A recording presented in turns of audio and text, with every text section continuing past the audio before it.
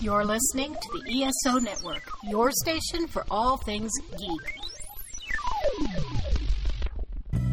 The following production is part of the We Be Geeks podcast collective.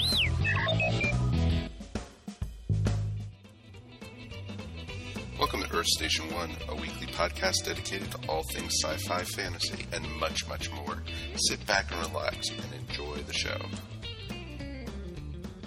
Hey there, listeners, and welcome to another episode of the Earth Station 1 podcast. That's right, and thank you so much for being here. We got a great one for you this week. I have to say, we really, really do. You know, I say it every week, but this one is really spectacular. It's action-packed, and we are stuffed here at the station to the gills this week. We are going to be talking all about our favorite movie soundtracks. That's right. Not only do we have the regular movie crew here, but we also have our music crew here too. It's a meeting of both worlds. Worlds will live, worlds will die. It'll be awesome. You know, they'll be fighting to the death. It should be a lot of fun. And speaking of fighting to the death, actually, it should be the fighting to birth. This is someone's birthday on this show. Let's welcome Mr. Mike Gordon. Howdy. Yay! How are you this week, my friend? I am surviving yet another year around the sun. That is good, you know, and you know, there's much rejoicing to some people in the world, and hopefully your birthday is another reason just to celebrate, which is very nice to do. Well, you know, and it's great that we can do this. It happens that this is tonight because this is a gathering of you know, about the biggest gathering I think I've had all year. Yeah. Yeah, pretty much. You know, it's almost bigger than some of the crowds we had at Dragon Con for some of the recordings we did this year. So it's pretty darn awesome. And, you know, I think it's going to be a lot of fun. Do you want to lay the ground rules here to get started with the, you know, what? No, we'll just talk about it when we get there, because let's give our sponsors some love. Okay, we'll give our sponsors some love. We're sponsored tonight by the fine folks at Tifosi Optical. That's right, folks. Tifosi Optical brings you some really cool sunglasses, brand new styles, too. They also have sporting glasses. They have gamer glasses. They've got safety glasses now. And all you have to do is go to TifosiOptics.com. You could really get some really great stuff up there. And as a little bit of a bonus, if you put an ESO Network in the coupon code, you get 10% off your order. That's pretty darn awesome. So definitely check out Tifosi Optics. Also, let us say howdy to all our patrons out there. Howdy, patrons. How are you this week? We want a big thank you and thanks for supporting us. We've had some great, you know, participation in our Patreon group. Of course, you know, for as little as 25 cents a week, you could help support the ESO network, and you get all kinds of really cool stuff like early access to shows like this. Also, Earth Station Who and the Dragon Con report. And you also get exclusive material like the ESO Board Silly podcast and a couple others that are headed your way. And you also get exclusive material from other shows on the ESO network. That's pretty awesome, I think. And all you have to do is go to patreon.com/ESO network, and that helps support the station. Help us, please. We're not too proud to beg. It's pretty awesome. So it should be really interesting to talk about this week with, you know, all the people who got involved. We actually sent it out to our Facebook group for our favorite music soundtracks and everything. So you could be involved too. All you need to write us is at feedback@earthstation1.com. Pretty awesome that we could hear from you. We definitely would love to hear from you. So I'm excited to talk about this. So I don't want to deal with the opening stuff anymore. Let's just throw the rest out the window. You know how to find us up on, you know, Stitcher Radio, Spotify. You could even tell, hey, Alexa, play the Earth Station 1 podcast on Amazon Music. Thank you. So let's get started with this week's category. Mr. Mike, what do we got? Well, of course, you know, since it's, you know, when we've tried to figure out what episode I wanted to do for my birthday week, I can't think of any better way to spend it than talking about movies and music, two things I absolutely love, and with people I absolutely love as well. We've got our movie crew with us. Ashley and Alex are here. How are you? Hello. Howdy. And we've got our music crew with us as well. We've got Ricky and Bambi here. Yeah. Hey! And we've got Michelle. Hi there. And truth be told, it was Michelle's idea. This was Michelle's idea when we were trying to rack our brain for the next thing we should do for music. She came up with this one, and I think it's absolutely amazing. So, so in order to help us focus a little bit, we decided to lay out some ground rules, just guidelines, really. And this list that we made, we're going to try to get through as many as we can. But in order to help us focus, we're eliminating from our lists any scores, any instrumental scores, as well as movie musicals, so that we just really want to focus on either music that was written originally for like original music for movies, actual songs, that became iconic, or existing songs that are, because they're used in a particular movie, they become iconic. So, and this could be an example of a particular song or an entire soundtrack. So, so without further ado, we're gonna get through our lists, and just to mix things up a little bit, I'm gonna go first. So, wow, someone taking advantage of that birthday rule. Jeez. Yes, I am. So I never get to go first. So, my first pick. This was a no-brainer for me. When I think of movie soundtracks, there's one soundtrack that I've played. Not only as a soundtrack have I played more than any other soundtrack that I can think of, but this album I've probably played more than any other album that I own, and that is the soundtrack to Purple Rain. Okay, excellent choice. I was very, very appropriate for the first one. Is that a musical?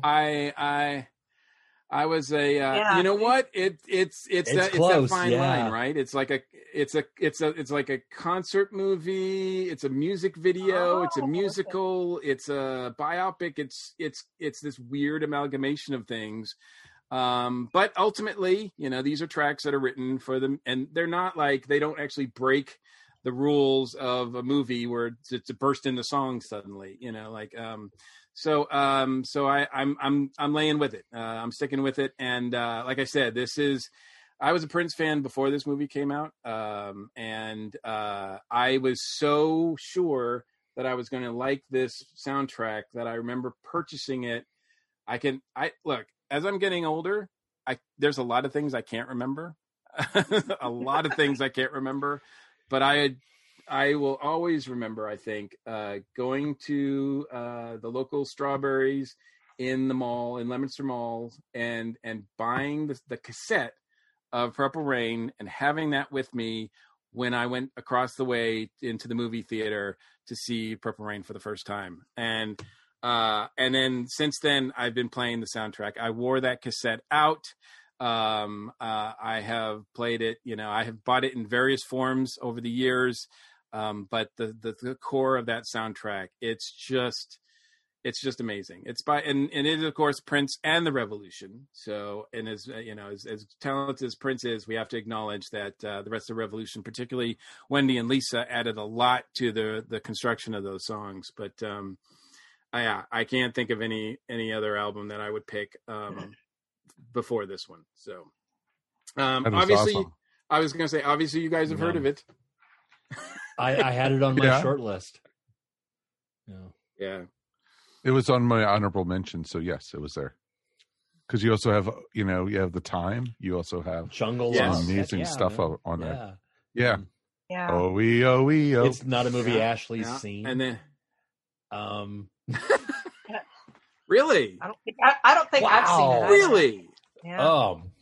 We were, my wife had never seen the movie, and we were watching it, and we had that wonderful moment at the end in which Purple Rain is actually played. And Prince goes on stage and says, "I'd like to dedicate this song to my father." And my wife, my beautiful wife, who knows all music, looks at me and goes, "I never meant to be your weekend lover."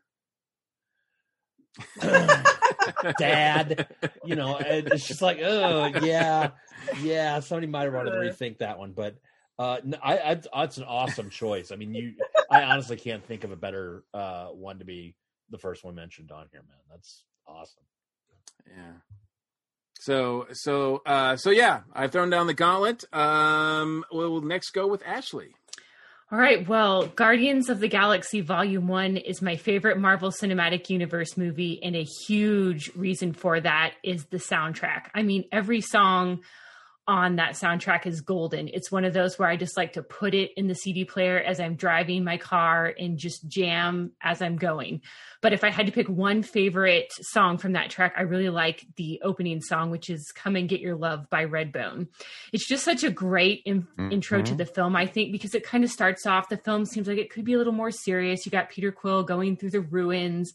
Like this is going to be some sort of space Indiana Jones adventure. And then he pulls out a cassette player of all things and then starts just jamming to the song. You totally don't expect it, but it's such a fun moment and it totally sets the tone for the rest of the movie. And I think they did a great job using popular music in like a sci-fi superhero film could have easily come across as being cheesy. But I think because the mixtape is something that was made for Peter Quill by his mother, it instantly makes it more impactful and emotional, and that cassette tape really kind of takes on a character of its own. So that's probably my favorite movie soundtrack. I agree completely. That one's that's on my list. I had that and Volume 2, yes, both together. You know, and it is just awesome, and I love how they made fun of it in the Avengers Endgame. Yes. And when he was dancing and it says, really? Is that such a dork? And it's like, because they couldn't hear it's like, yep, that's him. Yep. Of course not. And the music really is a character. And of course, like my favorite movie score writer is John Williams. But in terms of like movie songs, Guardians is top for me. That is my awesome. question for all of you guys is, how many of you were familiar with 10cc before that soundtrack? Yeah. Oh, God, all the time.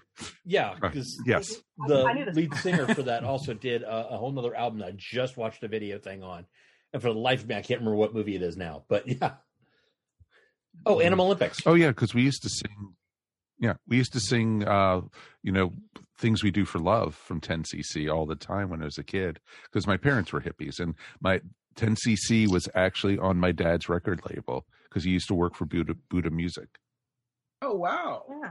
Ashley, were you familiar with 10cc? I was not. Were you familiar with David Bowie? No, just kidding. Yeah, yes, I have heard of David Bowie. Have you seen Guardians of the Galaxy? Yes, I have actually. Jackson 5. Yes. You know, like, yeah, sorry. Electric Light Orchestra, you know. Now that I think about it, though, from my understanding, wasn't 10cc more popular up north? Mm-hmm. Yes. Yes, so they were. It could be a regional thing. So they're like the driving and crying. Yes. The north. Kind of, sort. Yeah. They were the Mississippi All-Stars, yeah, of the North. Yeah, that's it. So, there you go. All right, Bambi, let's hear your first pick. Okay, since you picked Purple Rain, and that's kind of questionable, and I'm not talking about like it's a good soundtrack, but you're saying, is it a musical? It kind of walks the line. How about Sgt. Pepper's Lonely Hearts Club Band, or the movie, the soundtrack? Sorry, I'm jittery. Ooh, that's a musical. That one, it's a musical. That also, the movie's musical. awful. Well, in fairness, I've actually never seen it. I just owned the soundtrack when I was a kid. The movie's awful. No, because that's actually a great question, though, because that it is a musical, because that's also why I didn't put Yellow Submarine on my list. That's also why I didn't put Hard Day's Night or Help, because they're basically musicals. Well, and so yes and no. I mean, there's a difference between like a concert film and like, I don't know, Hard Day's Night would be, I don't know. Like I said, these are loose guidelines, so I'm not really strict about it, but I know that Michelle and I talked about Sgt. Pepper's and putting that on. If I have to nix that one, then Forrest Gump. That's a soundtrack. Oh, totally. That is an amazing two disc soundtrack. Actually, it is awesome. That was on my honorable mention. Not on my list, simply because one of the more crucial songs from the soundtrack, not on the soundtrack. Freebird is not on there. And, I mean, from a simple basis of She Wants to Fly Like a Bird, I it surprised me to find out that wasn't on there. Good choice, though. It's an amazing soundtrack overall. It is an amazing soundtrack. Creedence, and there's so many, and they took it through the different eras, all the way from the early 60s all the way into almost the early 80s, which is pretty awesome. Lots of good songs. That's on a good that one. Oh, it is awesome. That is a great choice, Bambi. Yes, great choice. Alex. I am jumping right out of the gate with one of my all-time favorite soundtracks, and it's for a movie that I'm not sure ever was released in theaters. And I'm going with Empire Records. Empire Records was released in theaters. Yeah, didn't we see that? I think so. Yeah, I didn't get released anywhere near me. I didn't see it until it was on video. But it came out at a time when I was working in a video store. Oh wow! And yeah. So music stays with you from your 20s, and Empire Records was right smack dab in the middle of that, and I just connected with that album. Played it all the time, and honestly, I couldn't pick a single song off of there that I would say is better than anything else.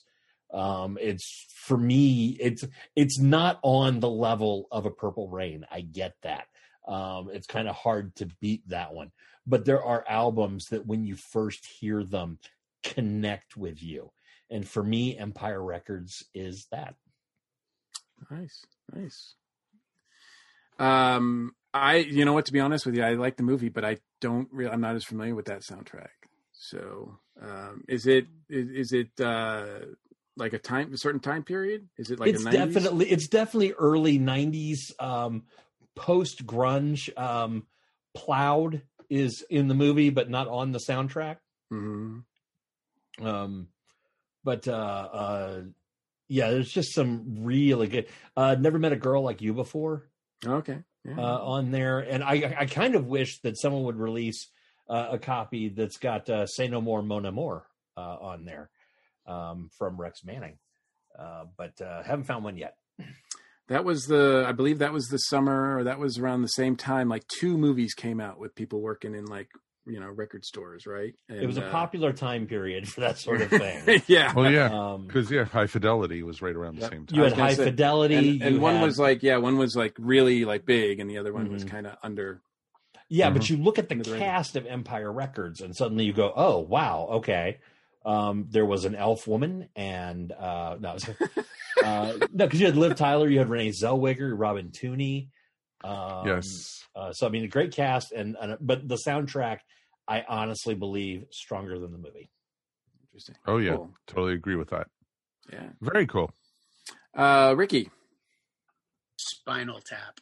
Oh yeah, on my list. That was on my list. Surprised it wasn't on mine. Awesome.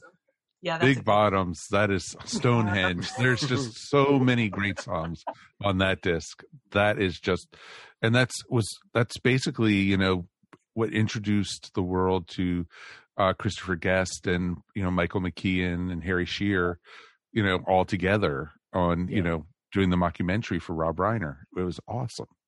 Was All the Way Home on the original soundtrack, or was that like part 2? That was on the original, and it was the audio demo.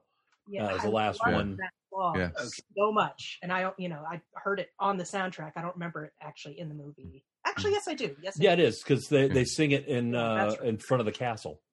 Yep. Yeah. Also, give me snippet of it. Give Me More Money. It was awesome. Yeah. Mm-hmm. Yes. Oh, it's an amazing soundtrack. Yeah. Well, the thing about that soundtrack, I mean, obviously the movie is about musicians, so you have to have a soundtrack. You have to have great songs for the movie to be as good as it can be. You can't just phone that in. You've really got to have good songs, and they nailed it. I mean, you can listen to those songs on their own, and there's so many great songs on there. And what's really funny is, for years, I have often sound checked with songs off of that movie. Mm-hmm. Nice. Yeah, I'm actually ashamed that I didn't even that Spinal Tap should have been. It's not on my list, and it absolutely should be. Oh, Yeah, and it is one of the. I can think of a couple of examples, but it's rare that this band is created for a movie, and then the band kind of becomes a band or like a real band afterwards. Oh yeah, they toured in '91, and I really wish I had seen them. They played at the Roxy in Atlanta. Would have loved to have seen that. Their opening act was the Folksmen, which was also them. Well, wow. we actually got to see them when they did the acoustic tour at the Fox Theater. We were in the third row for that performance, and it was awesome because they did both Mighty Wind stuff and Spinal Tap stuff. Cool. Now, did any of you guys see Return of Spinal Tap? Yes. Yes. Don't think I've seen that one. It feels like it was a direct-to-video thing. It probably was. Yeah, but it was to promote the Break Like the Wind album. Yeah. Yes. There was enough like interview scenes for it to feel not like you were just watching a concert. Mm-hmm. No, totally understand that. That's awesome. Well, that actually gets into my next soundtrack. Can I go, Mikey? You can go. All right. Mine actually is A Mighty Wind. That is a nice tie-in. That's a great album. That's the reason I wanted to do it. And because my first one was A Mighty Wind, and it's such a great homage to folk music. And you have the three principal players from Spinal Tap playing the Folksmen in this, but then you also have Eugene Levy and as Mitch and Mickey. You also, because you had Catherine O'Hara with him, and you also had the New City. What was it? The New Main Street Players. New Main Street Players. That's right. And it was just great. And you had some amazing people as side actors in it, and one of Fred Willard's most memorable roles in it. So, and it's just awesome, and it is cool. And the song that Judy and I danced to at our wedding for our first dance was When You're Next to Me. Nice. By Mitch and Mickey. Nice. It's better than the ballad of Billy Joel, whatever. Billy Joel. Yeah. Which is the Civil War song. Well, it's like we didn't like A Kiss at the End of the Rainbow either, so it was just like, wow. Which is, it's good, but When You're Next to Me was a little more appropriate. So the band leader who actually that we had learned how to play it on acoustically. And so he played it for Judy and I and everything. It was awesome. And, and we got William into it. And, anytime we saw Joe's Restaurant, it was like, Dad, it's old Joe's place. And so it's awesome. And one of the best quotes I ever heard about this, they have the Folksmen on the soundtrack playing Start Me Up by the Rolling Stones. And basically one of the Folksmen, I think it was Harry Shearer's son, went to his dad during the Super Bowl and when the Rolling Stones were playing it and said, Dad, the Rolling Stones are playing a Folksman song. So it's pretty awesome. It is a great soundtrack. Bambi went that to me at a Rush show, by the way. I mean, not that Rush was playing a song by the Folksmen. Oh, okay. That they were playing one of the songs that I had written. Oh, of course. Yeah. That is awesome. Before that, I didn't listen. Yeah. Wow. The thing that's incredible to me is that, like Ricky pointed out with Spinal Tap, it's a challenge enough to, if you're going to, make a movie about a specific type of music, a band, to make that sound legitimate, right? So that and with Spinal Tap, it's not only satire, but it's legitimate, like rock. Yeah. And then they turn around and do it again for folk. It's like, it's the same people doing like this, like a different genre entirely. And it's like, wow, that is very impressive. And everyone had to learn how to play their own instruments on it, which is really even the New Main Street Singers, most of them were not musicians. They had to learn how to play. Yeah, it's pretty cool. Yeah. All right. Finally, for this first round, Michelle, since you get the last honors since you picked the category. Oh, okay. Gonna go with a little favorite from my record store days in the mid '80s. Kind of a cult classic. Introduced the world to an actor by the name of Kiefer Sutherland. The Lost Boys. Wow. And that was one of mine. Good choice. Good. We just talked about that a couple weeks ago. Lots of fun 80s songs, really energetic. We played this soundtrack to death at Turtles on Buford Highway in Atlanta. I mean, just played it to death. And wait. The Turtles on Buford Highway. Yes. The Steak and Shake, Rattle and Roll. Yes. Yes. That was my store, Turtles number 3. That's amazing. I stood for 6.5 hours outside in line for Rolling Stones tickets there. My only time standing in line for a concert. That's very cool. And an amazing soundtrack choice. I probably passed you on my way out.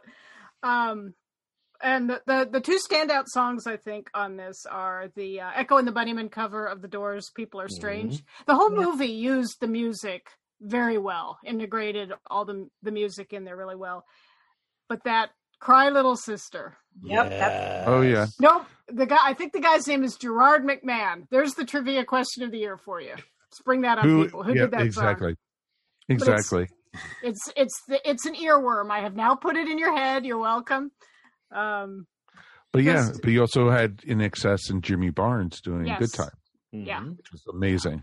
Yeah. Good stuff from top to bottom. But that Cry Little Sister was just an inspired theme song. Tim Capello, I think that's his name. That's the sax guy, isn't it? Yes, the sax guy. Yes, the sexy. He is the true sexy sex man. Yeah, that's we just a few weeks ago during one of our Halloween episodes, we talked about Lost Boys, and I think when due to things being what they are, we did a lot of classic movies, reviewed a lot of classic movies this summer. And in doing so, how many of them had like really awesome soundtracks? Like almost all of them, I think. So soundtrack makes the movie. In a lot of ways. Yes. Yes, it does. All the way. Yeah. And that's a case where, that the music is used very well through the movie. And I think that we talked about it, that Cry Little Sister was written for them, specifically for the movie. Mm-hmm. Mm-hmm. So very awesome. Very awesome. Well, we made it through the first round. No repeats. Well, kind of. We did overlap a little bit, but and we had some rule breakers, but we're going to get into our rhythm now with the second round. And Alex, we're going to start with you. Oh, cool. Pulp Fiction. On my you could almost do any Quentin Tarantino movie though, pretty much. Just about, but I think Pulp really drove home again, much like with James Gunn and Guardians. You can really feel like Tarantino picked the songs that he wanted and built the movie around them. Oh God, yeah. And it's great how he ties his text and his audio from his movies into the soundtrack and everything. Yeah. I love this one. I thought it was just a fantastic soundtrack, and it's one that just continues to get better. Mm-hmm. I think I saw the movie probably 24 times after leaving the video store on a Friday night. Just 24? Yeah. Oh, was that in one night? No. Yeah, basically. But that soundtrack, it's still getting played in my car. Oh yeah, it's on rotation, and it's wonderful because literally from Pumpkin and Honey Bunny right at the very beginning, and all the way everyone freezes as a Robert, and then going right into Dick Dale. Visually. It's just like it is just awesome. And the guitar that Dick Dale did that on is actually on display at the Hard Rock Hotel in Orlando. Wow. Yeah. There's your useless fact for the day. I mean, it's, know who's saying Cry Little Sister, but it's there. I think, I don't know. Yeah, I wouldn't be surprised if Tarantino comes up multiple times. There are some filmmakers that is one particular skill that they have is their soundtracks. And I don't know if he's at the tippy top, but he's right there in the discussion. We'll probably talk about some others as the day goes on. I think, Ashley, as you mentioned, James Gunn is another one who is really good at using soundtracks and using existing music to fill in and set moods for certain scenes. And so much so that they become iconic with those scenes. Yeah. Excellent choice. Excellent. We'll go with Ricky next. Okay. The next one is a pair of songs from a movie, and the movie is Kick-Ass. Oh yeah. And the two songs are during the fight scenes. They do the Banana Splits theme song during one of the fight scenes. Yeah, the Dickies, I think it's the Dickies. And that was just I loved that so much. And I want to say, was it Joan Jett's Bad Reputation? Yeah. Was the other one? Yeah. I just thought such a great choice and something so different than what you would usually get from a fight scene. But I loved that. I loved the movie, and those two songs were just really well placed, especially the Banana Splits theme song. I'm sure it was a better use than the actual Banana Splits movie that came out a couple years ago. Earlier this year, yeah. Or was it this year? I don't know. Yeah, it felt like it's been 5 years. It's been, in other words, earlier this year. Yeah, exactly. Well, very cool. I've seen the movie, but you know what? To be honest with you, I'm not as familiar with that. I don't even kind of remember that. So, well, it's interesting because Bad Reputation has been in so many different movies on the soundtracks and everything. And Joan Jett's not complaining about one of them being there. No. I think the only other song that she's part of that's in more soundtracks is Cherry Bomb. Yeah. I don't know. I think Bad Reputation may have beat Cherry Bomb. It could be at this point. Mm-hmm. It could be. I guess we'll have to. I don't know if there's somebody who must keep track of certain things like that, right? Maybe it's just because I keep watching Freaks and Geeks, and it's the opening song for that. It's also isn't that also Ronda Rousey's theme song? Ronda Rousey's theme song, yeah. Yep, exactly. I don't know if she falls under freak or geek, but I wouldn't want to ask her picking that, one in case she watches or listens. A little bit of column A, a little bit of column B, right? So, all right, Mike, what's your next pick? Oh, my next one actually goes back to 1992, so way before Ashley, and we're going to be talking about the soundtrack to Singles. That was one of further down my list, but on my list. Yeah. On my list as well. Yep, on my list too. Singles was my first year in Seattle soundtrack because I had just moved there and the movie had come out, and it is just awesome because it introduces the world to Alice in Chains, Pearl Jam, Chris Cornell, the Lovemongers, Mother Love Bone, Soundgarden, and Mudhoney. It's just amazing. And then you had Paul Westerberg on top of it. It's just awesome. You know, and the what could arguably be the beginning of grunge in pop culture, Mudhoney's "Touch Me, I'm Sick" was parodied with the song "Touch Me, I'm Dick" by the band Citizen Dick in that movie. That's true. That is very, very true. So yeah, and it wasn't a great movie, but it wasn't a bad movie. But the soundtrack is what made it mostly. Yeah. And it was just awesome. And, you know, and it captured the feel of going to the big warehouses down in South Seattle and seeing bands like Alice in Chains and Pearl Jam and Soundgarden before they were big and everything. You know, they were trying. Of course, Mother Love Bone.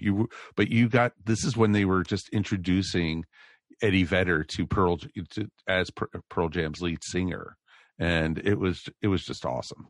Dyslexic Heart got a lot of airplay on my radio show when I was in college. Oh yeah, Nearly Lost You by the Screaming Trees. There's just amazing stuff on this. I think it's the only soundtrack that I've listened to the most because I did listen to it over and over and over again in the late 90s or whatever, and I never saw the movie. Never saw the movie, but I played that soundtrack over and over and over again.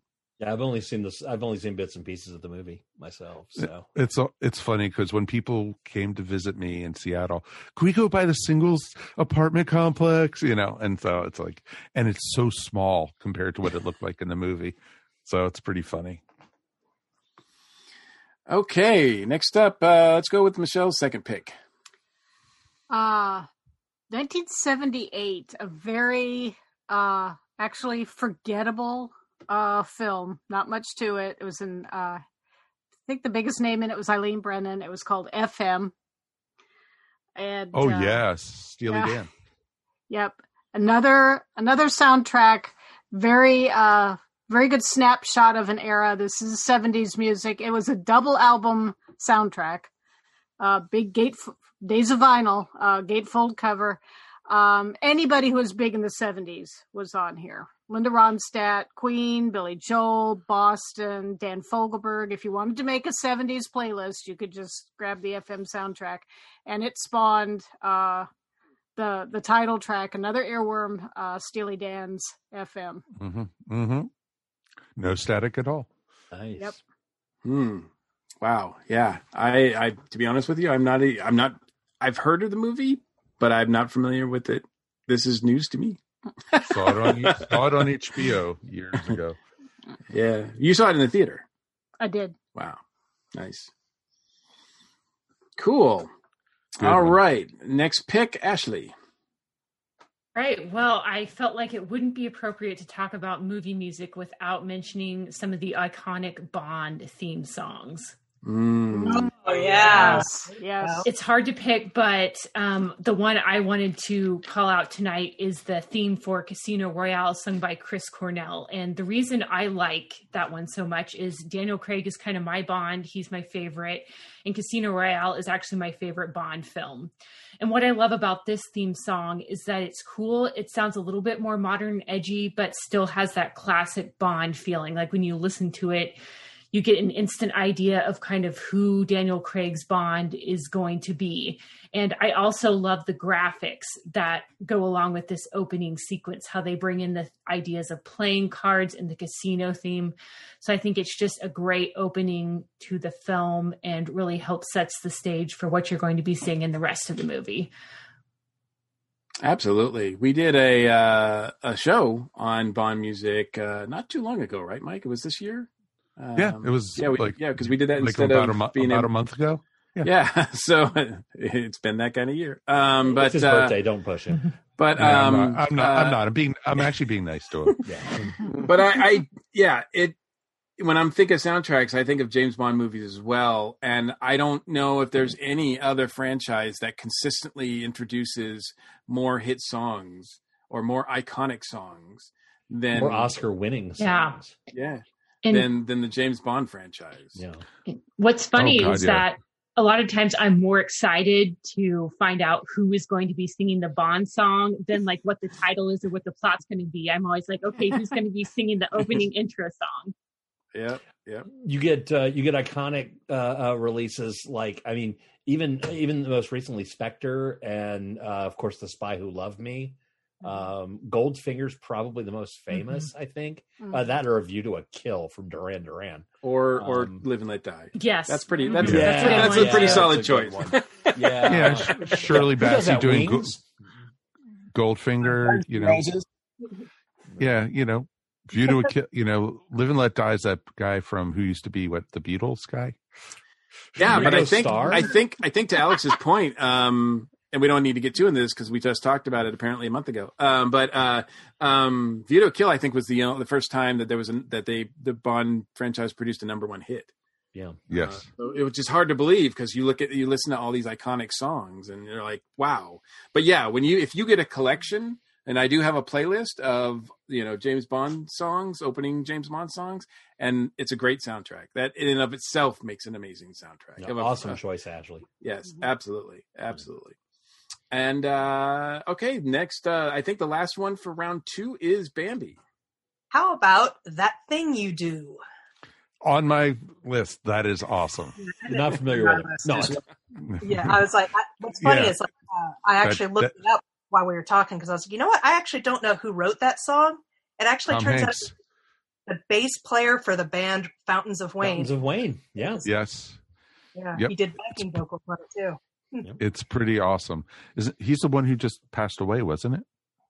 Oh, I don't know. I actually don't know. Yeah, he was the guy who just passed away from COVID. But yeah, it's a great soundtrack, and if you hear that song one more time during that movie, you're just going to scream. That is why they were brilliantly put right smack dab in the middle. Come On and Dance With Me Tonight, which is actually sung in the movie by Steve Zahn. And I think that was just a brilliant addition because it's like a nice little palate cleanser before you wind up having to hear the song again. That album is great. And Tom Hanks even put together a record label so they could release it under the Playtone Galaxy. Oh, that's so cool. So the CD is actually listed as being a Playtone release.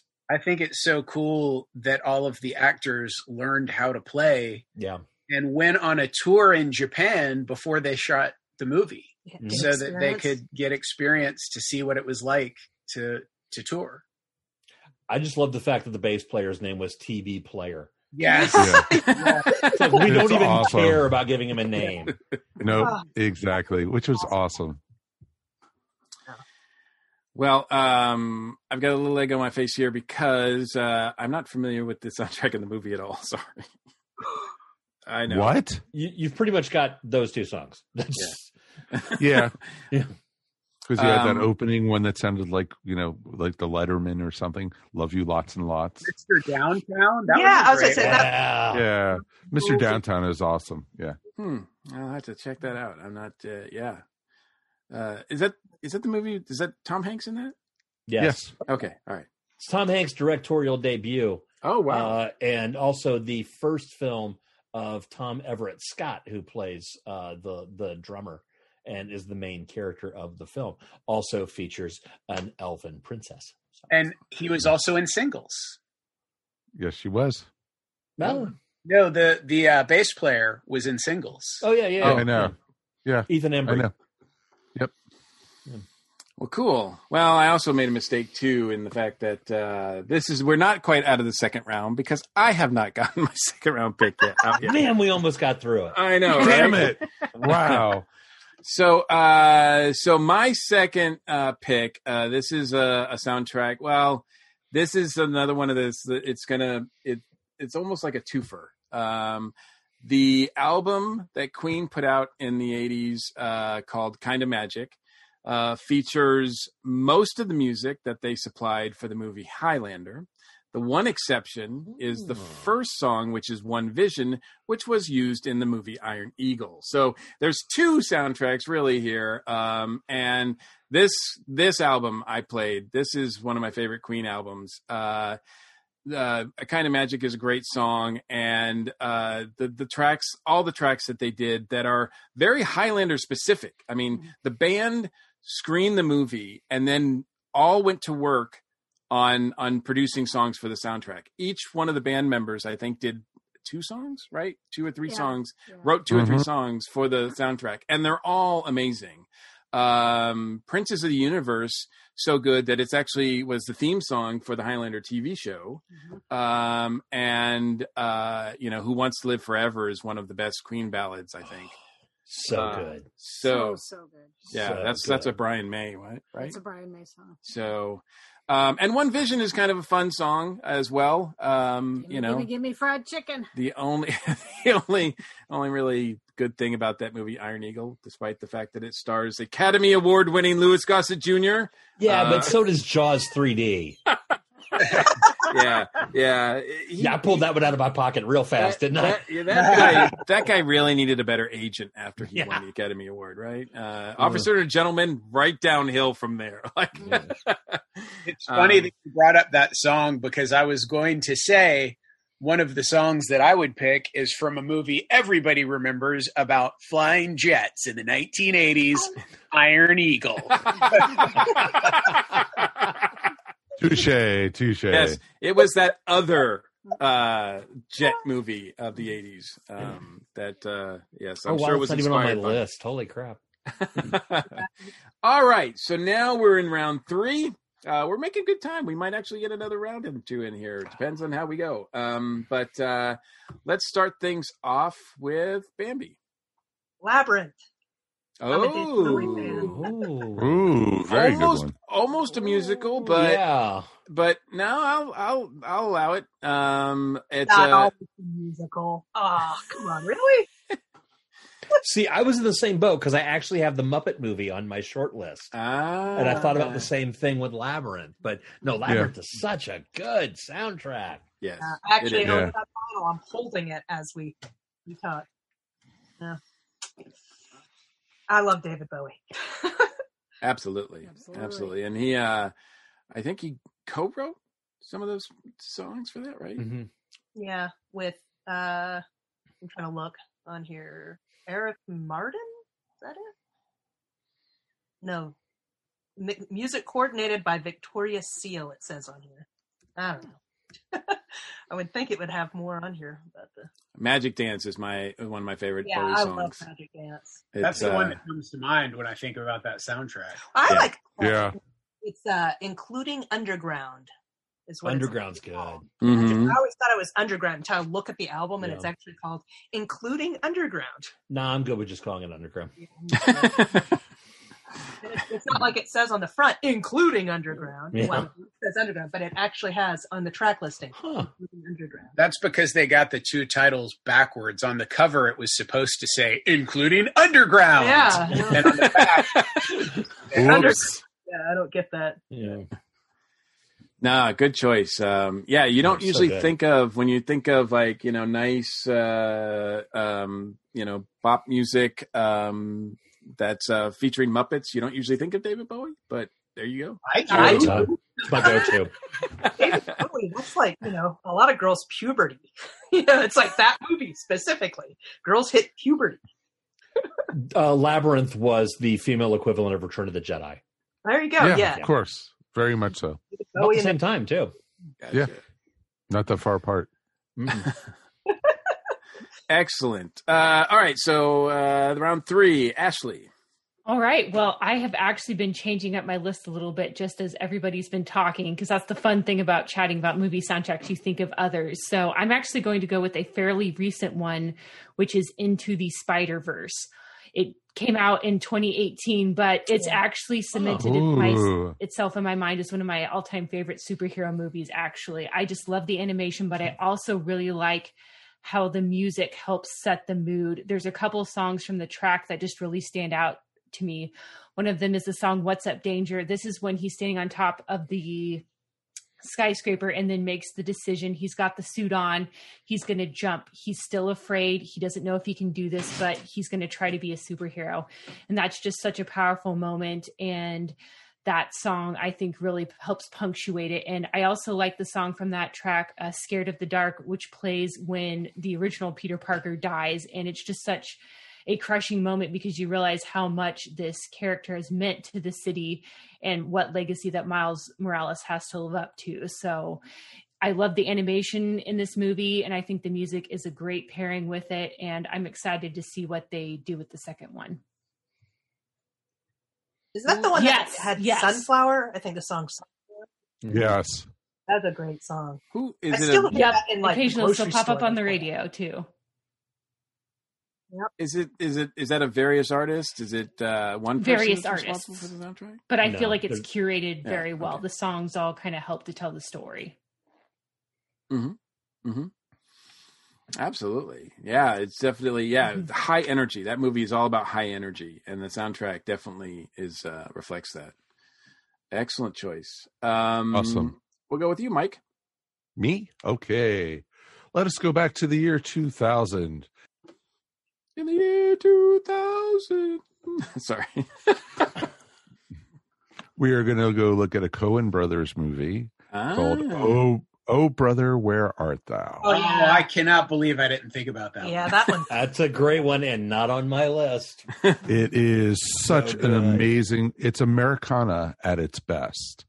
and they had T-Bone Burnett produced it and went out and found artists and songs that represented that era, including Ralph Stanley, and you had people like coming in. You had artists that had never worked together but sounded so perfectly. I'll Fly Away.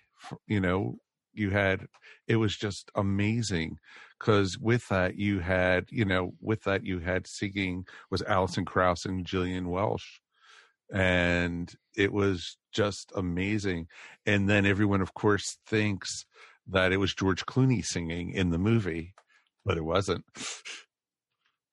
The thing that stands out to me about that soundtrack is probably equally, if not more famous than the movie.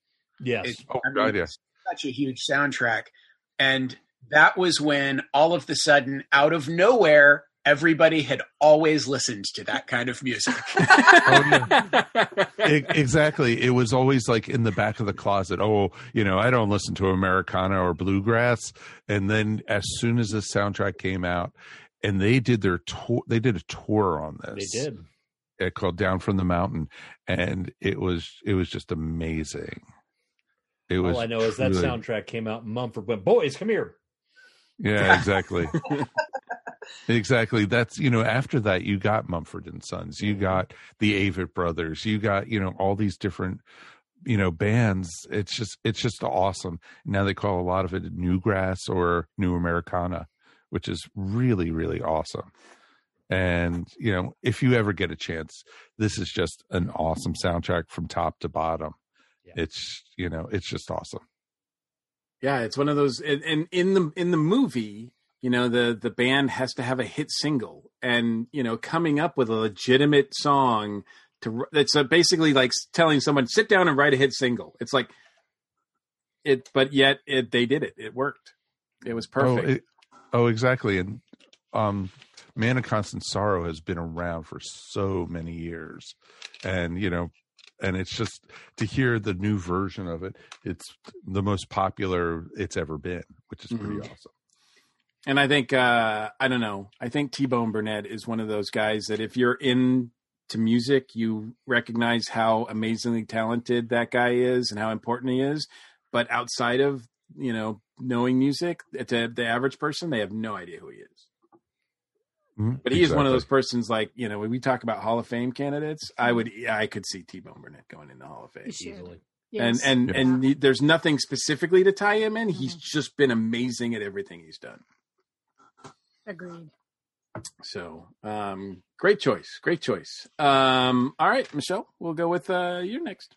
Another director that, like Tarantino, just excels at curating the music. It becomes a character in the film, and the music for this one is a character just as lifelike and memorable as Andy and Ducky. Oh, I knew where you're going with that. Yeah. Yes. Title inspired by a psychedelic first song, Pretty in Pink. Yes. Yep. Very, very much so. Yep. John Hughes at his best. John Hughes, yes. Had that iconic If You Leave by OMD, reworking of the P-First song, Suzanne Vega, just all quality songs. Not sure why they did a cover version of Wouldn't It Be Good? But still wonderful. And the guy that did that cover version was in Three Dog Night, by the way. Oh wow! Yeah. But it sounds like so much like Nick's version that it's almost close, like why I get almost like, oh, I guess Nick wouldn't allow us to do that. Issues. Those contractual things. I actually got contacted about using our version of Rock You Like a Hurricane on a car commercial. And oh, wow. I'm pretty sure that was because they didn't want to pay Scorpions what they want. They're like, these guys sound close enough. We'll give them $50. Did you get your $50? No, actually, we never got the opportunity. It never materialized, much like 99% of the opportunities in the music industry Oh, And like Getty says, $10 is $10. Exactly. Take right. off, eh? To the Great White North. Yes. the thing about John Hughes, all of his movies have these great soundtracks, and yes, he does pull in existing music like Pretty in Pink existed before, but he was also really good at the time of finding bands before and making them like big. I think like because before I heard this soundtrack, which I listened to all along, I had never heard of New Order. I wasn't familiar with Bella Louise Sum or Echo and the Bunnymen. This is very early in Excess too. Mm-hmm. Yeah. And yet because of this soundtrack, they all go on to become, staples of what was that show? 180 minutes on 120 MTV? minutes. 120 minutes. Right. 120 minutes, yeah. Which Death song was on that soundtrack? Yeah. Well, exactly. And like you had mentioned OMD, because they were mostly college radio before that. Mm-hmm. And this broke a lot of these bands were. Yeah, Psychedelic Furs, everything. It was awesome. Yeah, excellent. Yeah, it definitely was on. It's on my short list. It's in my top 5. It didn't make my top 3, but it's in my top 5. So excellent. So Alex, we'll go with you next. I am so hoping we get another round, because if we don't, I'm in trouble. Literally while we've been sitting here talking about it, it popped in my head, and it needs to be talked about because it's as iconic as the Trans Am and the dog himself, Eastbound and Down by Jerry Reed from Smokey and the Bandit. Yeah. Oh yeah. That's a good Yes. one. Yep. It's on my iPod, so it's awesome.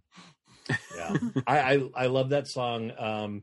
It is one of the great road songs.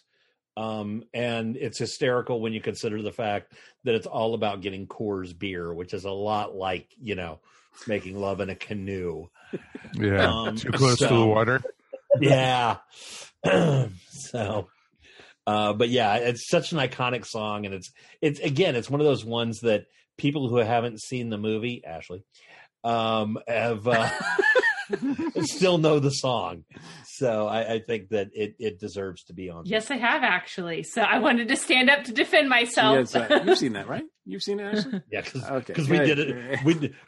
We did an episode regarding it. So yeah, she's seen it. Yeah. I was going to say we did our Burt Reynolds tribute episode, I think, on that. Mm-hmm. Yeah, so. Breaker, good buddy. Yeah. Well, I think that song and Convoy kind of was the two road songs from the early, was it late 70s, early 80s? Late 70s. And was it C.J. McCoy? 76, I think. McCall, thank you. C.W. McCall. Yeah. I think it was 76. Yeah. That era. And then Convoy was done with the movie by Sam Peckinpah. Was Convoy written for the movie, or was it? No. Did they make a movie of the song? They made a movie about the song. The song was huge. Yeah. The song was huge. The movie, not so much. Not so much. Not so much. Yeah. I'll but it inspired BJ and the Bears, so I'm okay with that. So, all right, all right, Mike. What have you got for our next round? I already did. Oh, Brother, Where Art Thou? Did you? Yeah. All right. Yeah. I'm getting all rattled and confused. So I'll go. You might be the last one, I think. I'll go next. My soundtrack. I was trying to think of different eras, so I kind of didn't. There was a lot of '80s soundtracks that I enjoyed. Pretty in Pink was probably on top of those, outside of Purple Rain. But I tried to go with a different era, and to me, I went a couple of decades later, and the soundtrack that I played the most was the one from The Crow. Oh yeah. Oh, that's awesome. The that was my goth phase. And look, no soundtrack for goth heads, it's like the perfect soundtrack. It's a perfect soundtrack for the perfect movie. Your goth phase. Yeah. Well, there aren't too many. I want to see Mike with the black eyeliner. Oh man, the long black trench coat and all that. Yeah. Songs on my list is kind of going to be one of the biggest ones for goth people. Go on. We'll get to it. I mean, you've got The Cure, 9 Inch Nails, For Love Not Least, Jesus and Mary Chain. You step up the rock element of it with Rage Against the Machine, Stone Temple Pilots, Pantera, and put in Rollins Band and Violent Femmes. I mean, it's just like it's a soundtrack that, despite the fact that it, you know, the movie is kind of dark, and you know, the music is kind of, you can't say it's uplifting, but yet this soundtrack made me feel good. I would say second only, or you know, this soundtrack, and then probably closely behind it was the Matrix soundtrack, which for me were just like, you know, fit that time period perfectly for me in that few years. I listened to the Matrix soundtrack a lot. Yeah, that's what I liked. Yeah, I didn't know if anybody was going to mention that one, so I didn't want to preempt anybody. But the Crow soundtrack it's just start to finish. It's one of those ones too that whenever I hear a song individually, and this is true of any great soundtrack or any great album really, but if you hear a song individually, you automatically expect the next song to come afterwards. And if it doesn't happen, you're kind of like, oh, it's like you're waiting for the other shoe to drop. So, all right. So, has everybody gone in the third round? I can't even remember. Yeah. What's that? So many other people said albums that were on my list that I'm like, did I say that one? I don't even know. Ricky, have you gone? I really don't know. Okay. So, all right. So we're going to take a break and let's do listen before we do our next round, because I think we have time. But Mike said we did have some listeners that chimed in on our group.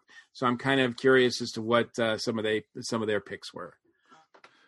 Me too. So let me pull it up.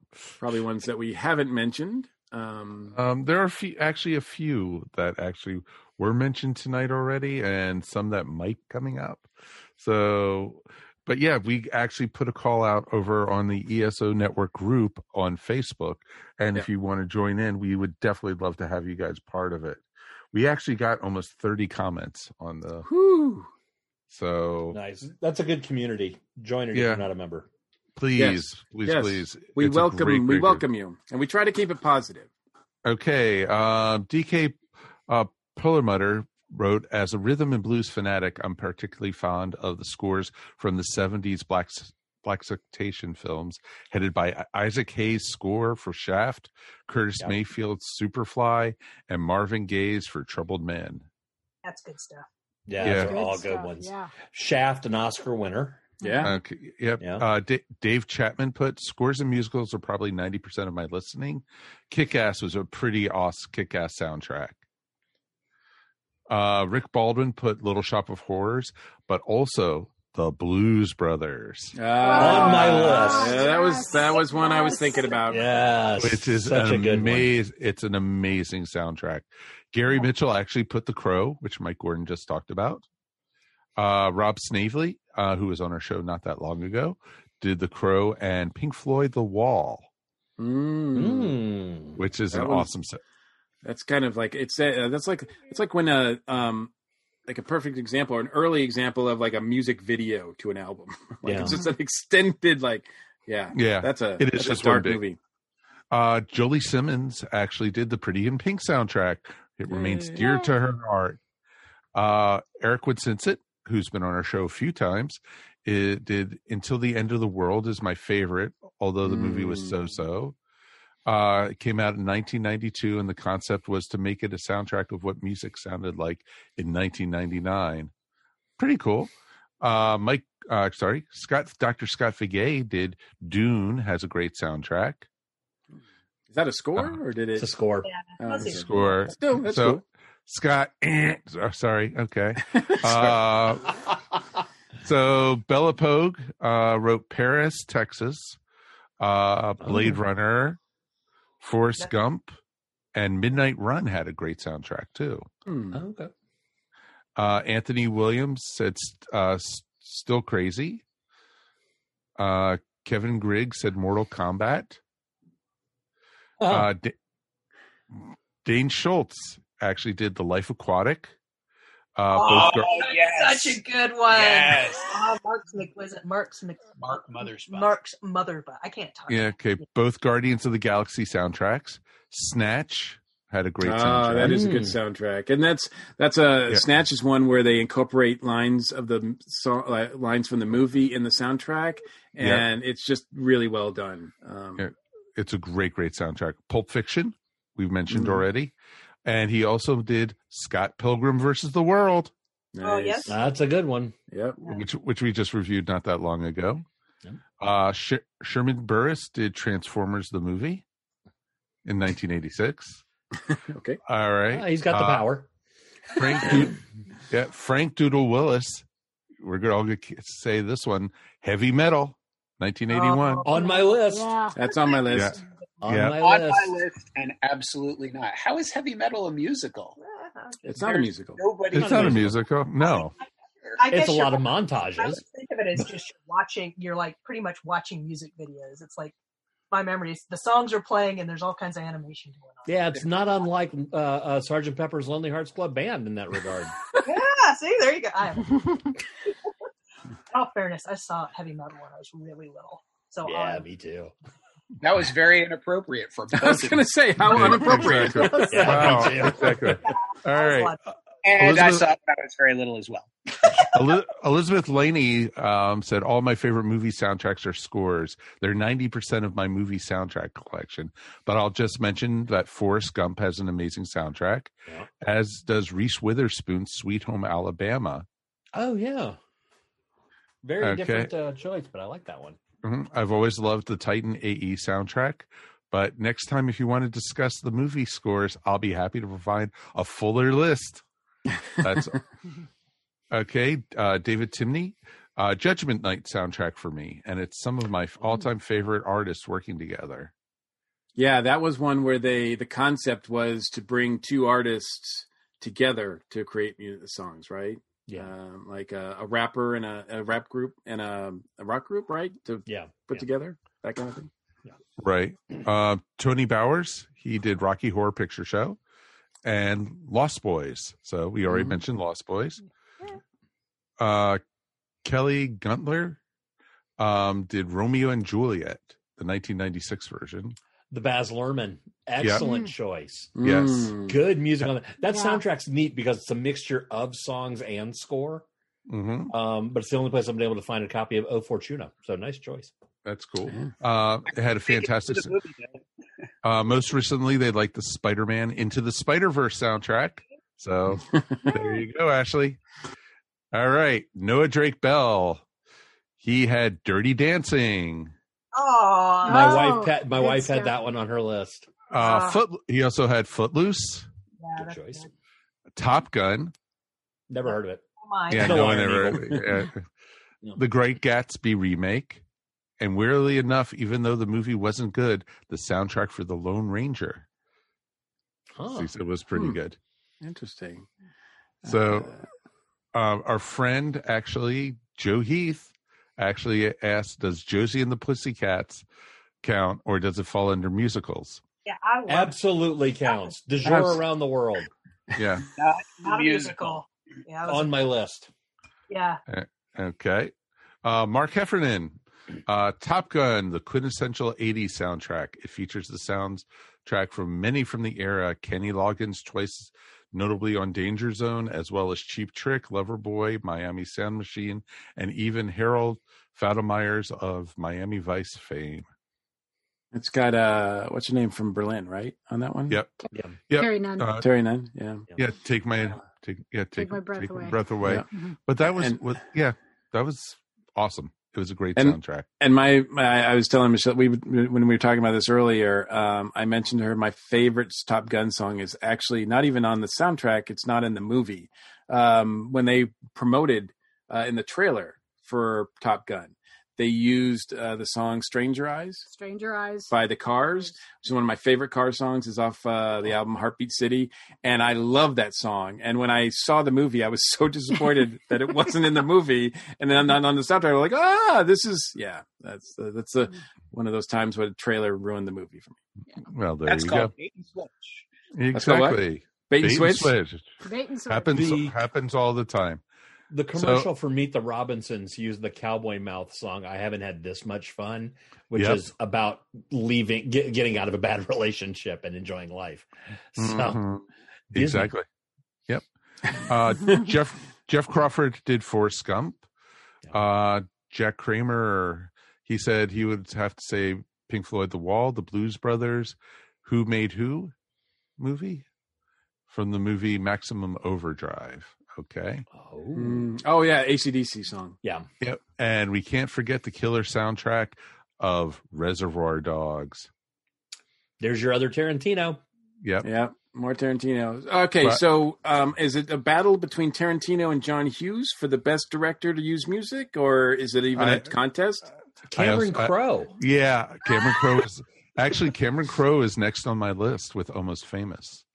Gotcha. And I had it Almost Famous on my list. I'm glad you picked it. Me too. Yeah. Almost Famous is an amazing soundtrack. I'm going to open round 4 with that one. All right. So, Mike, so round 4. Yeah. If year 2000 also, an amazing year for movie soundtracks, actually. But Cameron Crowe did almost like a biography movie of his life story as a kid. And Almost Famous is an amazing soundtrack from Simon and Garfunkel, The Who, Todd Rundgren, The Beach Boys, Rod Stewart, the Allman Brothers, who the movie pretty much, Elton John, Tiny Dancer. That's one of the most iconic scenes in that. Cat Stevens, Clarence Carter, Thunderclap Newman. You know, it's just amazing. And then you also have Stillwater doing Fever Dog, and that's actually the actors had to learn how to play the music, and even the lead singer of Stillwater, which is pretty darn awesome, is Jason Lee. Which is awesome. Wow. Yeah, so it's an awesome movie. One of my top 5 movies of all time. Yeah, it is. It's a movie actually I would love to eventually talk about on the podcast. I'm there. Yeah, it is awesome. And I'm sure Ashley hasn't seen it yet. So nope. No.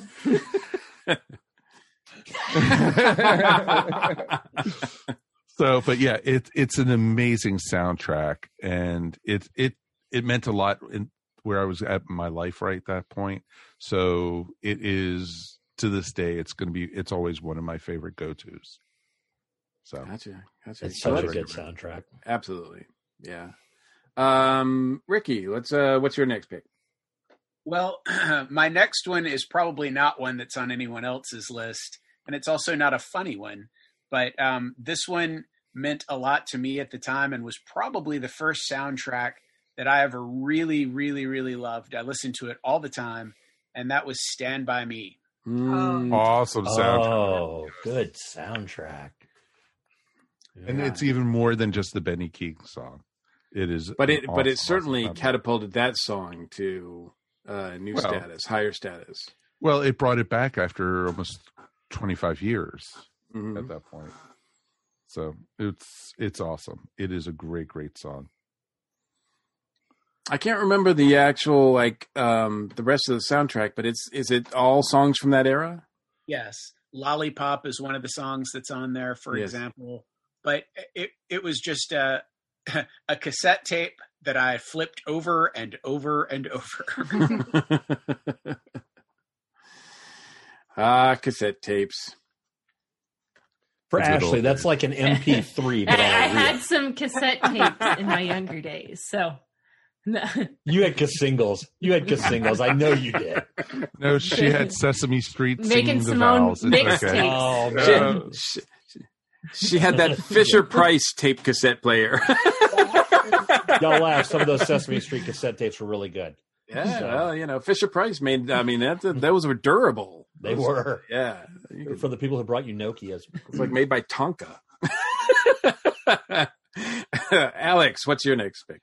Oh my gosh, I was so hoping other people had gone to take the way, because I'm stuck between 3 and it's driving me crazy. But I'm going to pick the one because it was number 1 in 1976, and then again in 1989 when it was used in the movie Wayne's World. Yes. Bohemian Rhapsody. Rhapsody. It's the biggest. It's the most memorable scene from a movie that made over $250 million. Mm-hmm. And that speaks volumes because it takes place in the first 15 minutes of the movie. Yeah. The character in the middle of the back seat was not originally written in that scene. And when he found out they were doing Bohemian Rhapsody, he was like, can we somehow get me in there?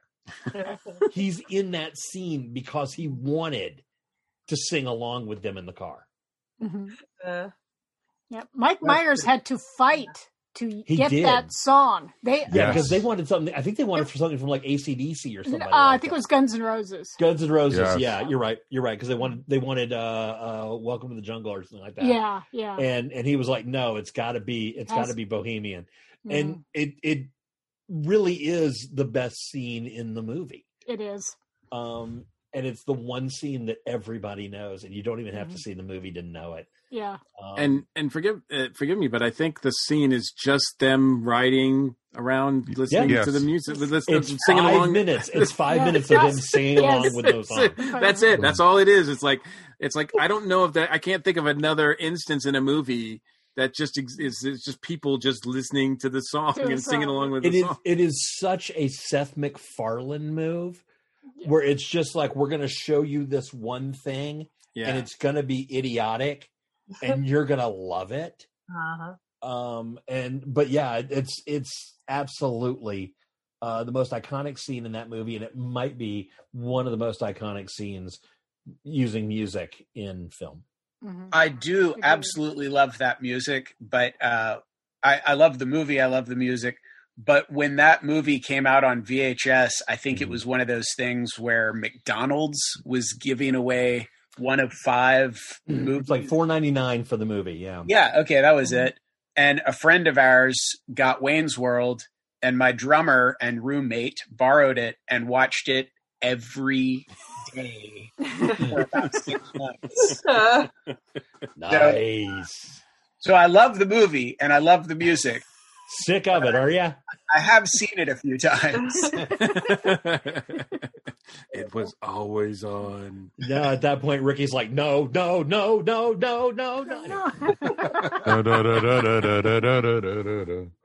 Actually, honestly, I was just glad he stopped watching Blazing Saddles every day because he had already ruined that for me. Never. Also on my list. Anyway. Well, the Frankie Lane song is awesome. Next pick goes to Michelle. Well, since the excellent selection of Almost Famous has been made, I was sitting here thinking, and kudos to the person that suggested the Blues Brothers. That's amazing. But I am going to, on the fly, give a nod to The Mouse, Disney, and the soundtrack to The Jungle Book. Oh, yeah, that's a good Ooh. Yeah, that's good. Man, you're opening that door to Disney, and it's almost musicals, but because I was almost there with like, Lion King or Aladdin or because there's so many great ones that they did in the 90s. Yeah, but their early stuff was music was not. It wasn't necessarily a musical event. It was just this is a song that's playing. Like Bare Necessities is still fantastic. Yeah. Oh God, yes. And Be Like You is wonderful. Yeah, the Trust in Me is creepy. Is such a good choice. Is the live action version of Jungle Book, is that a musical? I mean, do they have the music in there? They have I Want to Be Like You, which is frighteningly done by a computer realistic orangutan voiced by Christopher Walken. I think I may have just made 4 people on this podcast want to watch the movie now. And yes, there is a cowbell reference because why not? Because why not? Oh my God. Touche. But it is one of the best, one of my favorite Disney soundtracks. Yeah. I had That's a I had great that one. I had that vinyl Mhm. growing up. It was in my record collection, and that was one I played more than any other. Yeah. Yeah, and all the people on it, they were heavy hitters in the jazz world. They didn't get slouches for this music. These Oh were no, the not at all. best, the absolute best. Yeah, I mean those were the days when I think Walt was still doing things, right? So think I mean That was he the was last still, one he worked on. really. Yep. Well, it's a good one to go out on, I guess. I mean, it's a great movie. Like if you're gonna go out, like don't go out with like I don't know, Great You Mouse don't want to go out Detective. on Treasure Planet. Exactly. Okay. You know, I gotcha. You're not- Cauldron. You're not gonna go out on All Dogs Go to Heaven, right? Like, No, because that's a Don Bluth film. That's not a Disney movie, so there well, you go. see, then you're really not. So, all right. Before I put my foot in again, I guess I'll move on to Ashley. All right, not quite sure how to follow that, but pivoting a little bit, I wanted to give a shout out to another more recent film, which is Elton John's biography movie, Rocket Man. I'm a big fan of Elton John's music, and this movie kind of rides the line. It's almost a musical, but I think they did a really great job pulling out some of his famous songs and then telling the story of his life through that. And the songs have a different meaning for me now when I listen to them. That just comes up on Spotify or whatever as I'm listening to it in my car. And I think of the things he went through in his life as I hear that, Oh, remembering God, yeah. seeing the movie. Yeah. So I think it added a lot to his musical library, at least for me. And I think they did a good job recapturing the flavor of his songs without trying to top, what he did, because obviously he's a musical legend. So I think that's a good example of paying tribute to him.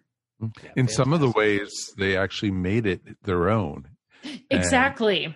which was awesome. Like, even like Saturday Nights Are Right with Fighting, adding the Indian part and the jazz to it. It's really awesome. They did Yes.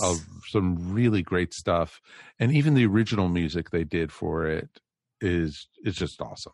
Yeah, it's a great movie, and I feel like it's one that's not necessarily talked about enough. I feel like people kind of forgot about it. It came out during the summer blockbuster season and wasn't really looked at too much in terms of Oscar season. But I think it's a great movie and does a great job paying tribute to Elton John's very expansive musical catalog. It was unfortunate that it came out kind of on the heels of Bohemian Rhapsody. It was like It right hamstrung after, it. Yes, the era, yes. Yeah.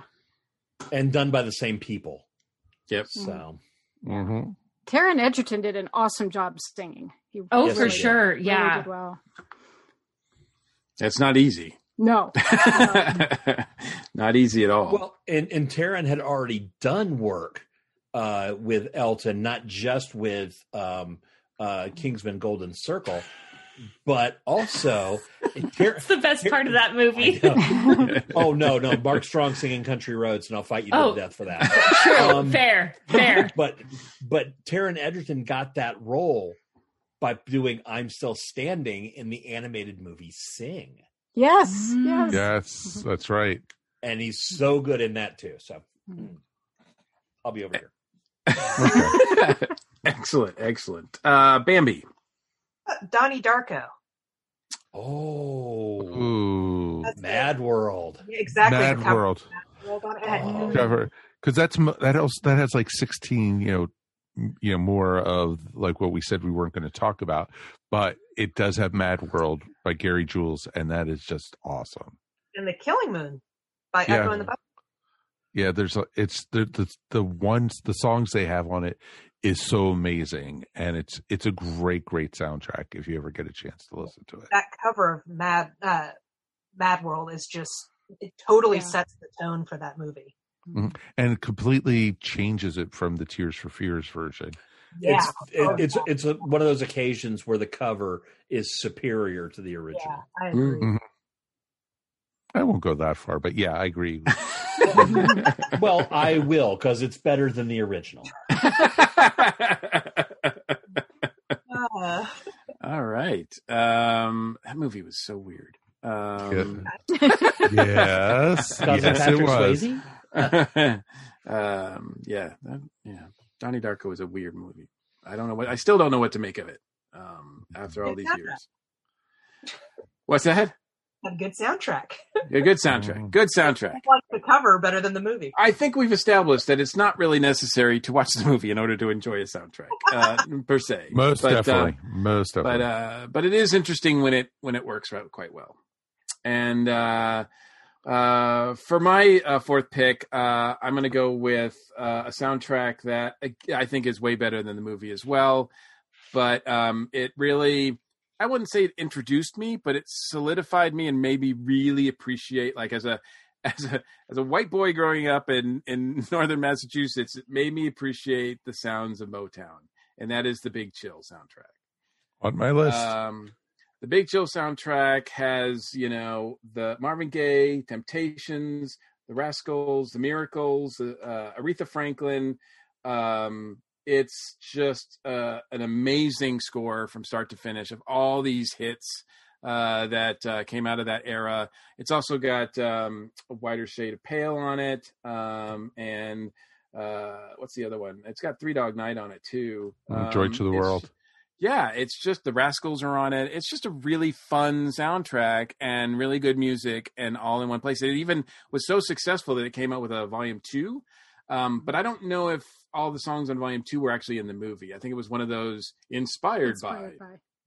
But yep. But yeah, I knew, Mike, you would appreciate it. Oh, of course, it's an awesome soundtrack. But who remembers the movie? Oh, I remember Kevin Costner was the dead body. No, just kidding. Although when I hear that song, A Wider Shade of Pale, I do think of that scene because that's the funeral scene, right, in the movie. Yes, and I do think of the visuals of that. So it does stick with me on that respect. But the rest of the movie, I couldn't really tell you much about. I saw it way a long time ago. All right, we'll finish out this round with you, Mike. I was the first one. I think Were it's you? Ricky's turn. Yeah, I did. Oh, brother, I did the. I did the Almost Famous one. Yeah, that was last Gotcha. round. I don't know. We're so mixed up. Has No, 'cause anybody he started has, this one off because he has, fired it off with? Has anybody not gone? I think Ricky did. No, I think I've only done 3. Yeah. Okay. Ricky's turn. Yeah. Give us another one. Okay. The Ramones soundtrack for Rock and Roll High School. Yeah, that's. I knew that would be in there. That's awesome. And I mean, I love the Ramones, and that's one of my favorite campy movies. Yeah, that's a good one. We would like to make you an honorary Ramon. That is the acting ability of Joey Ramone. I loved it. Fun one. That was the same guy. The director was the same guy who did the original Little Shop of Horrors and Eat My Dust and Grand Theft Auto. Yep. Whose name completely escapes me right now. Corman did that? Roger Corman. Thank you. Yeah. I didn't realize Roger Corman directed that. Well, he produced it. Oh, gotcha. Because it was done on the cheap. It was going to be Disco High School. $10 is $10. But I thought it was originally going to be Disco High School, and he was talked out of that. Good. Yes. Because they would have been burning cassettes of that movie, reels of that movie in Wrigley Field. Actually, it was Comiskey Park. Yeah. Alongside all those disco albums that went up in smoke. But good idea at the time. Since it was Rock and Roll High School, and you had PJ Souls playing Riff Randall, I got to hear all kinds of stories about her working with the Ramones, including one of my absolute favorite stories when she told me about how she invited the Ramones over for her Thanksgiving dinner because they were, on the other side of the country from home. And her family had very formal Thanksgiving dinners where they all dressed up in nice clothes. They had very, elaborate setup. and the Ramones showed up in their ripped up jeans, t-shirts, and leather jackets, and they would only eat pizza. So they had to order pizza on Thanksgiving for the Ramones. Absolutely love that story. That's awesome. I think the Ramones are also responsible for my favorite song to ever come out of a Stephen King movie, which is Pet Cemetery. Pet Cemetery. Song. way better and than on that the movie. other side of that single, Ashley, Yeah. was Sheena's a punk rocker. Really? That's my favorite, and oddly enough, that's my favorite Ramones song. So, Hey. And rumor has it that the Ramones went over to Stephen King's house and he handed them a copy of the book. And Dee Dee went upstairs and came down about 15 minutes later and said, "Here's your song." Either a really, really fast reader or he didn't even read the book.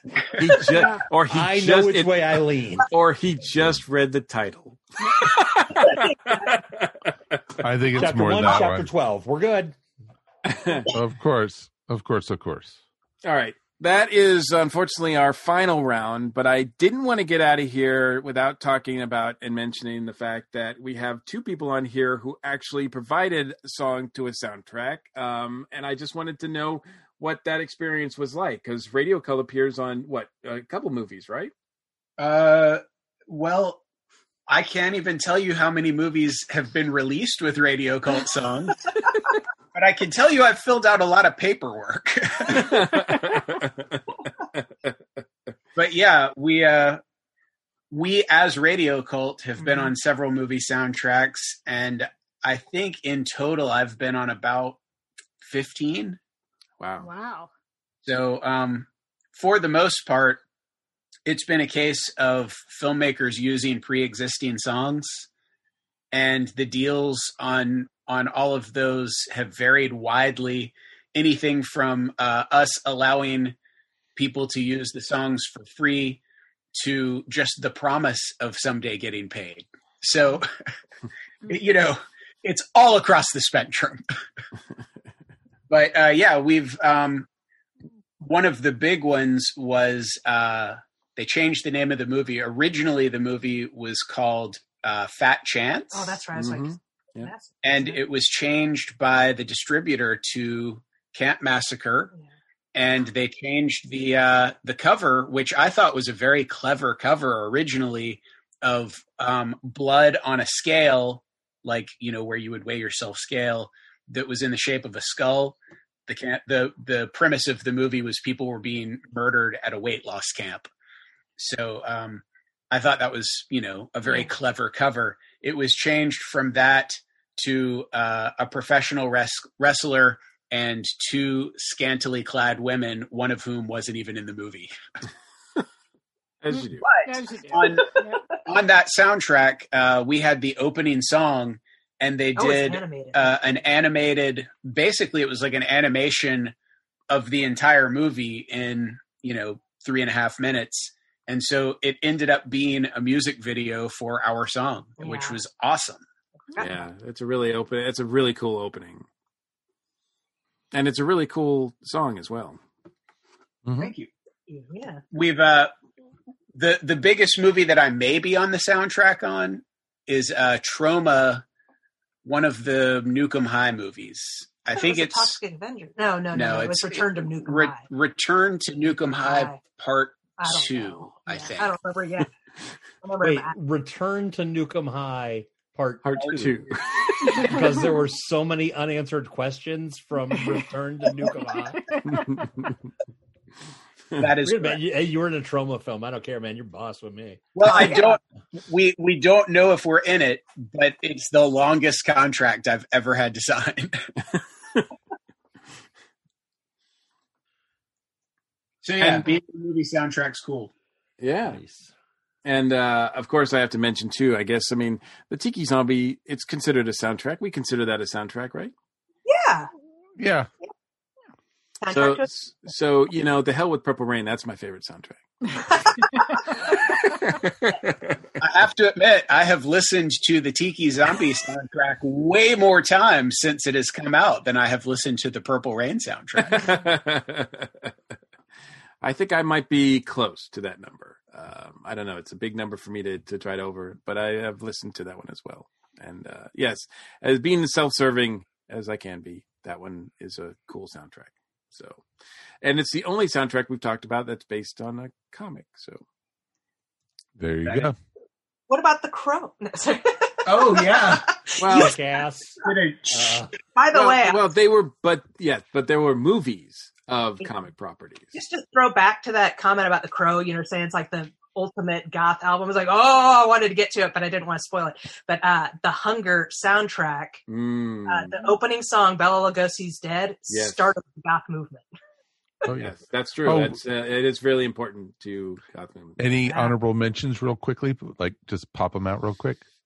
There was a couple of Jonathan Demme soundtracks that I listened to a lot in the 80s, Something Wild and Married to the Mob being two of my favorites. I think Jonathan Demme is a guy just like we mentioned John Hughes and Tarantino that really understands how to use music in a movie. Oh yeah.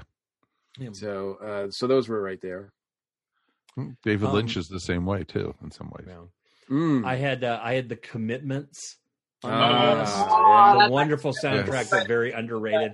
Also, there's multiples of those. I picked the movie earlier this year for the retro reviews, Grosse Point Blank. Yeah. We had, and Dazed and Confused. I'm honestly surprised did not make the list today. Yep, on my list. Okay. One of my honorable mentions also is Swingers, which introduced the world to Big Bad Voodoo Daddy. Voodoo Daddy, yeah. Exactly. And then, of course, you also had recently Once Upon a Time in Hollywood. Mm-hmm. Another Quentin Tarantino. So, which is pretty dark. His stuff is just awesome. And it's just great that you get that kind of stuff all the time. And everyone else got all my other ones that I had. So it's pretty cool, And Can I throw out two that aren't movies but feel like they're movies? Sure. No. Thriller and Janie's Got a Gun. They feel like movies. Probably because the videos basically are. Yeah. Mm-hmm. I'm actually shocked no one brought up Saturday Night Fever. I've never seen it. For the It was big, and it was originally on my list, and it occurred to me that Grease was a bigger film for me. And then, of course, the mandate that came down from Birthday Diva that said we couldn't have musicals. Well, it just means we'll have to do another episode. Get together all together again for a big musical number. Well, real quick, there's one song that I want to mention, and that is "Paint It Black" in every Vietnam movie ever. That is true. That is used a lot. Not wrong. The Doors are also featured in almost every Vietnam movie ever, I think. the soundtrack to The Doors. Michelle, did you have any? Couple of songs going through my head right now. Dark Side, Eddie and the Cruisers. Oh yeah, that was huge. Yep. That's one of those songs that I think overshot the movie. Like people think of the song more than they think of the movie. And, yeah. My buddy Derek would be mad at me if I didn't mention "I Can Dream About You" from Streets of Fire. Love that song. That is exactly what the other song that was in my head was that one. Oh, nice. And we stake and shake, rattle, and roll. People got to stick together. I'm blanking on the guy's name. Dan Hartman. Dan Hartman. Late Dan Hartman. Great album. I love his single album. An interesting side note about a song from a movie soundtrack. In the movie Reality Bites, the song "Stay" was at the time. What was her name? Lisa Loeb. Lisa Loeb. She was the next door neighbor in the apartment complex to Ethan Hawke. Is that his name? I don't know. Yeah, you got it. He heard her playing "Stay" over and over and over through the wall and said, I want to get this song on the movie soundtrack. She didn't even have a record deal at the time. That's right. Nope. So she got a record deal to get that song on the movie soundtrack. First number one to not be released on a record. That is wild. Yeah. Yep. Yeah. Pretty awesome. The only other honorable mention, because you and I talked about it earlier, was Fast Times at Ridgemont High. Yes. Oh. Yes. It's like Yeah. I don't know Cameron Crowe. that Cars song Is not on there. Is not on the soundtrack. The most iconic song featured like in the movie, like that scene in the movie with the see, I'm blanking on the song. Moving in stereo. Moving in stereo, right? That is the most iconic scene in that movie. And no one remembers the song. I don't know why. We also used to play the Ravens Raised on the Radio all the time also from that soundtrack, which was awesome. That was like one of the first movies that came out, like the teenage movies with the soundtracks that came out, like flooded the market after that. But that is another show. So yes, I think we have, we've just, it feels like we've only just scratched the surface of this topic. So we might have to revisit this again. But I really appreciate y'all for doing this. And we'll be right back after this message to close out the show.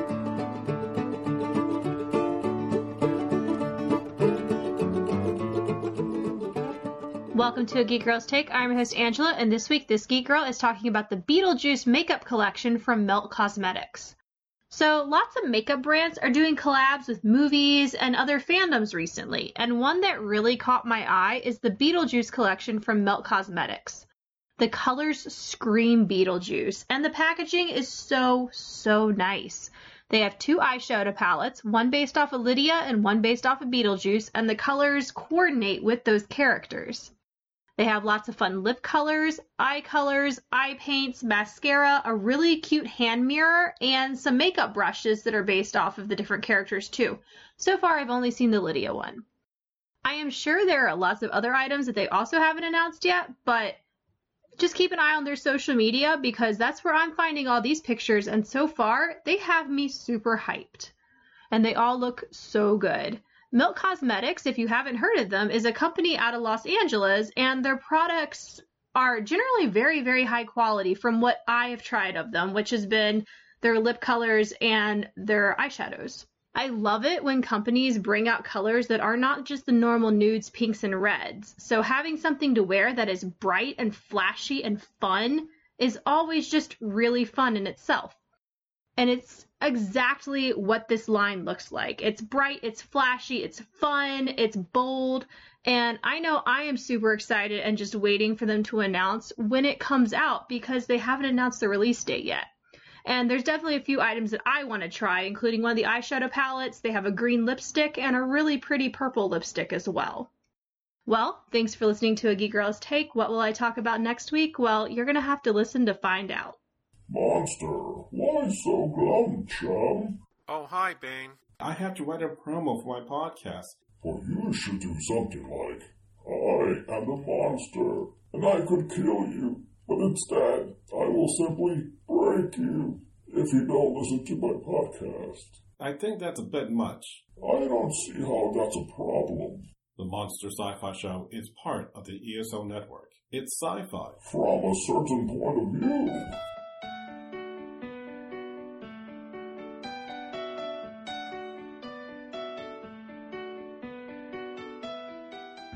So that's going to wrap up another episode of the Earth Station One podcast. Let's thank our guests for being here.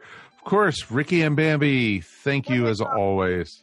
Thank you for having us. Yeah. Anything you guys need to promote, or how could people find you guys? Yes, we have to promote our new album that will be out January of 2015. And well, at this point, it's running a little late. And they can find us on our website at radiocult.com, which I believe was updated within the last 5 years. Yeah, I know. It's so nice.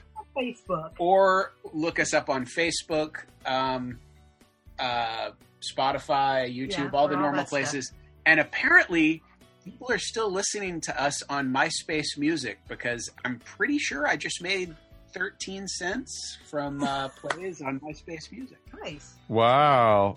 Gonna blow it all on liquor. Actually, MySpace was what was around before Facebook. Yeah. It was But- GeoCities and then MySpace and then the internet. Exactly. GeoCities. Oh my god! I'm so God. glad I wasn't drinking during What that. about CompuServe?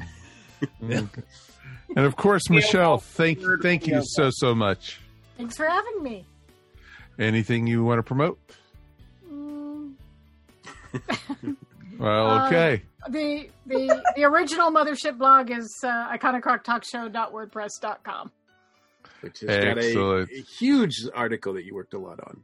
That's Yeah. the Yeah. most recent one? Yeah, the most recent one is something I did in collaboration with some friends that do a podcast called Hall Watchers. And we talked about artists that have been recognized by such institutions as the Grammys, the Presidential Medal of Freedom, the Kennedy Center Honors, but they've never been nominated for the Rock Hall of Fame. Wow. Wow, that is pretty big. So can't wait to read that one. Awesomeness. And of course, let's thank our movie people for being here this week. Ashley, thank you so much. Well, thank you. I was really looking forward to this one. It was a lot of fun to do a crossover between the movie and the music people. Oh, yeah, exactly. It's going to be a while till that happens again. I don't know if we can handle this much ego in the room here. I don't know. The station might just explode. Exactly. So anything you want to shout out about? Yeah, I just wanted to give a quick shout out. I really enjoyed being on the YouTube show On the Shelf talking about geek collecting. So that was a lot of fun, and looking forward to checking out some of his other shows. Definitely a positive space to talk about love for collecting and everything geeky. So I highly recommend everybody check it out. And we remember the days when she didn't even really want to talk into a microphone for us. So it's pretty awesome. I was so excited. Like I realized I would have never agreed to do video like even maybe 5 years ago. So it was exciting to see how my confidence has grown. This is awesome. You so well deserve it. So it's awesome and everything. And Alex.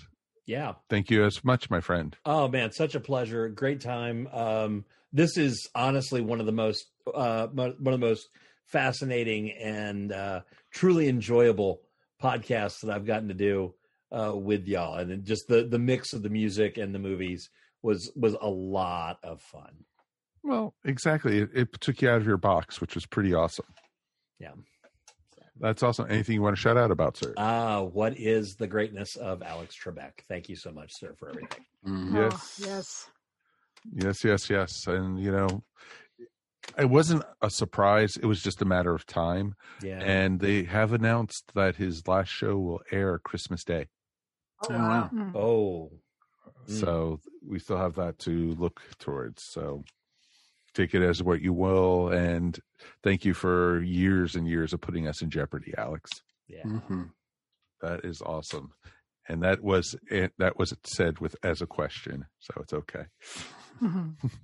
And Mr. Mike Gordon, we've made it through another one, sir. We did, and this one was a blast. As always, it's my pleasure. But this one was very cool.